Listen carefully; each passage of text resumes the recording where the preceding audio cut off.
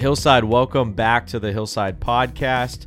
We are officially almost through February, heading into March. Today, I am here with Mike Bream, our student pastor. A lot of you guys know him. You guys just had a very big weekend last week. Yeah, we just had a really good D-Now weekend and saw God do some amazing things in the students' lives, and just hearing them verbalize that and talk about that was really cool for all of us as leaders and staff and just our entire church. And parents, in any ways that you guys helped out over the weekend, thank you so much. Whether that was hosting or leading, helping with food, and just distributing food, or that was bringing desserts up to us. Whatever you guys did, thank you so much for supporting D-Now. And I know it just becomes a Hillside weekend, kind of in a sense, a Hillside experience to all kick in and help. And so we're just so grateful that you were willing to do that. Thank you so much.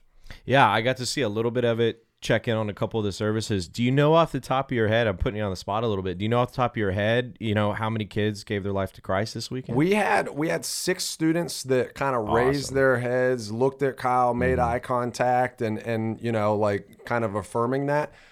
So far, I've had 3 come and talk to me personally and let me know personally. Right. But still waiting to kind of see how that all comes in, and just hearing the stories of students, even students that, have been saved and have given their lives to Christ, and just going, this was a refreshing weekend to get me back on track, realize what's important, where I need to value, where my time needs to go, just all of that. We've had some cool stories come in so far. Yeah, it goes beyond the, new beginnings of the new relationships, kids giving their life to Christ. Like you said, the cross just is that representation of those decisions. There's a number of decisions of kids saying, I need to change course in my life, knowing what God's doing. So anyway, that's awesome. That I feel like is just such a cool kickstart to the spring officially for you guys.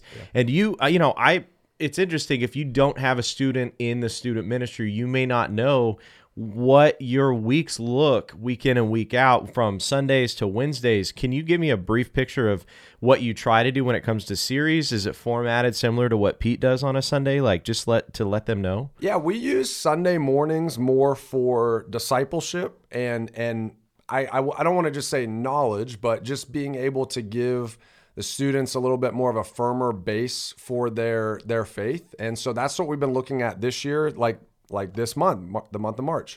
We're going to be going through a kind of FPU class for students with 4, every Sunday that we meet in March, with 4 different topics on our finances. How do we look at our generosity? How do we look at debt? How do we look at budgeting? Just different topics like that, the big ones that we're going to look at, so that we're glorifying God. And honestly, we're passing that on to our senior hires, because we know that they're working jobs now. They're about to be independent, and we really want them to start thinking through those things. So that's what we do on Sundays. On Wednesdays is more when I speak. And I would say to the parents that may not know what we do or have never seen it or had a student there, it almost feels exactly like a Sunday morning for adults, but it's just formatted around teenagers. It's formatted around students. We have worship, we have a talk, we get in depth, we get real, and talk about the implications of our faith and what that needs to look like in our lives, just like Pete does on a Sunday morning with adults. So what I love about us being able to talk on the podcast is we wanted to keep, I guess, our congregation, our community current on, what the student ministry is doing. It's incredible. And, they see it, being a part of it, but let's clue everybody in on this. So you have a series coming up for Wednesday nights, right? A new one coming up. Does it start this next week? It starts next week. Okay. So the first Wednesday in March. And in it, we're going to be tackling a lot of really big ideas, very similar if you were here a few years ago when Pete went through the design series. We're going to be tackling those big topics on the blueprint that God has for us and his design and his intention for our sexuality. We're really going to be tackling like our biblical roles that we have as different genders and how God has designed us to be equal and work together for his kingdom, and really go after that and talk about it. The series is titled Boys and Girls. And we're going to talk about kind of like from that innocence side, from that what did God mean for, what was his intent when everything was innocent in the world, and look at Genesis 1, 2, 3, and then what kind of took place from that point when brokenness entered this world. And so we're going to go after that a little bit. I love it. I mean, that's a big topic that, I think some people would write off, hey, students don't need to talk about this yet. They need to wait. And you guys are saying we're going to hit it head on because it's relevant. Yeah, we're going to dive into it because when you think about it, if you ask yourself kind of the why of it, I mean, there's probably not a generation that is going to have to face this topic, up till this point in American history, maybe even debatably world history, that has so much going on when it comes to gender identity, sexual identity, same-sex attraction, all of that. The things that I think that we're really going to try to even talk about as well is just how do we develop a worldview? What are the criteria for which we actually develop that worldview and think through different things? And then apply that to, as Christians, if they themselves are saying, yes, I follow Christ, then what are the implications for the biblical worldview that God has given us, right? And really go after a little bit of this misconception that our students have, that to disagree with someone means that you are then judging, and to judge then means that you are hateful, right? And I get why the world thinks that way. I get it because a lot of us in the church maybe have done that before. In our disagreement, we have been extremely hateful up until this point of American history. And so those that aren't church, those that are outside of the church, they see that disagreement and automatically assume that. And so that's what's kind of being taught to our students, is to disagree then means that you hate, right? And really it's how do we salvage that whole conversation amongst ourselves within the church? And then how do we think about the words that we use, the tones that we use, with people outside of the church that don't put themselves under Christ's authority, that are not using biblical worldview to form their thoughts on life? And how do we do that in a way that's respectful and loving and life-giving, instead of corrosive and in a way that tears down the relationships that God has given us in order to be lights to others? And so it's a big topic. It's extremely important of why we're doing it. And as scary as it is, I'm also extremely excited to be going through that as well. No, I love it. I love it. And it not only is a big topic, but the platform, the arena that this is occurring on in this time of history seems to be incredibly difficult to navigate. This isn't just face-to-face, which is very daunting at times.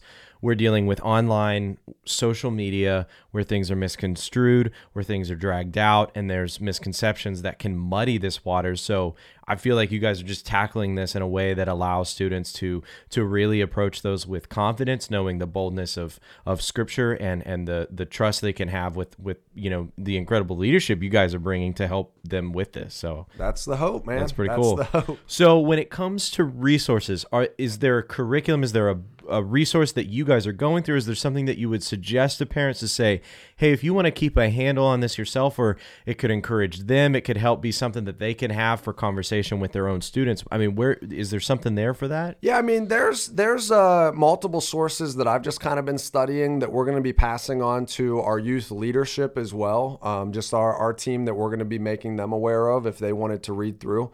And then for parents as well, I just wrote a few of them down that are great places to just start on this topic. If you are wanting to kind of start having these conversations with your student. The first one I would say is a book by John Mark Comer. Some of you remember that name, John Mark Comer, because when I was talking about depression and anxiety, he has another great book out called My Name is Hope.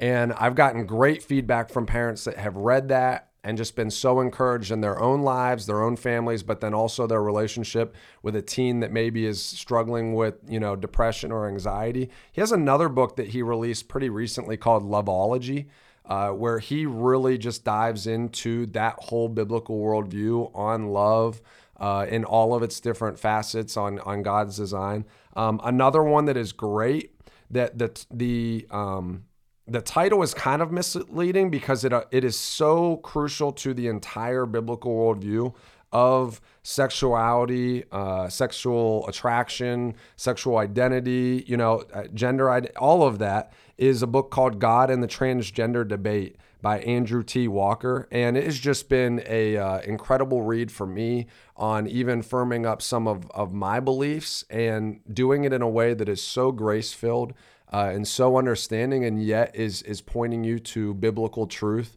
of God's design and his intent.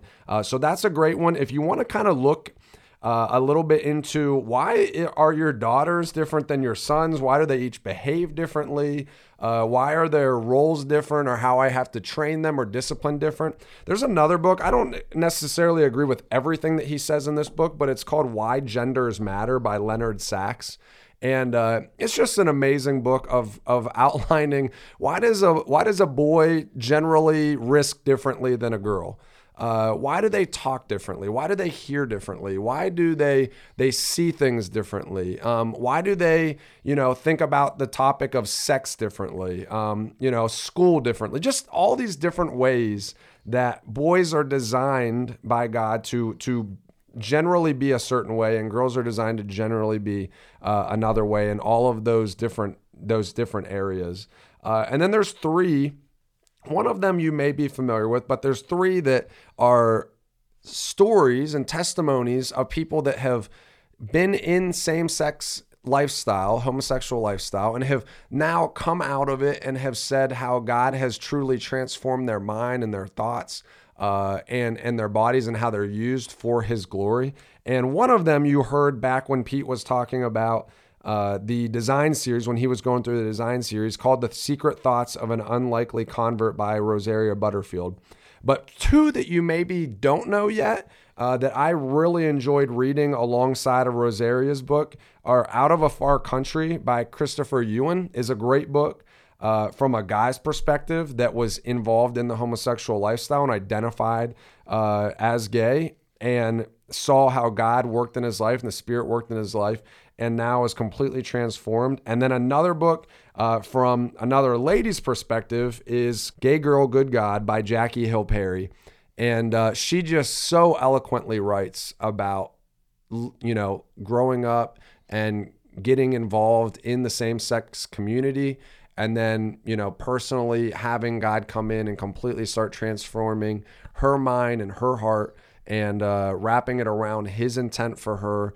And so just great personal stories to see how God is raising up people that, just like anybody that doesn't struggle with same-sex attraction, can say that there are other voices of people that you lean on or look to that maybe struggle with the same thing as you do. And God has raised up all of these other communities of brokenness to then point to his glory and point to his transformation. And now we just see these three and many others that are God is raising up to take on this whole topic and this whole debate within our community and within our society. So those are three great stories that are just so awesome to hear. I know one person that I told about the Jackie Hill Perry book, she literally read it in one day. It was that good that she just sat down and read through it all in one day, and was just blown away by her talking about brokenness in anything, in any area of our life, not just in the same sex area, but in any area, the brokenness that we bring before God. And so just great books to look into, parents. Awesome. Yeah, no, I appreciate that, Mike. Thanks for sharing that. What we will do is, in the episode description, we'll put these resources for them just in case they wanted to look them up, if they, didn't catch it when you were going through that. But I'm excited for us to navigate down that path, with you guys, with these resources, praying for the student ministry as you go through it. Obviously we're going to do our best to keep, you on this show with us so that we can stay in touch and talk about upcoming series on a regular basis and fill the whole congregation in. The other thing I was going to say too, just to help you guys out and let the congregation know, Wednesday night sermons are put up on the website just like Pete's sermons are from Sunday. So we can access these things under Echo, right? Yes. For our sermons under Talk. So, be on the lookout for that, because I love knowing what you're preaching on, and you bring in some guest speakers sometimes that knock it out of the park as well. So correct. That's good stuff. Well, Mike, thank you for today, and we look forward to next time.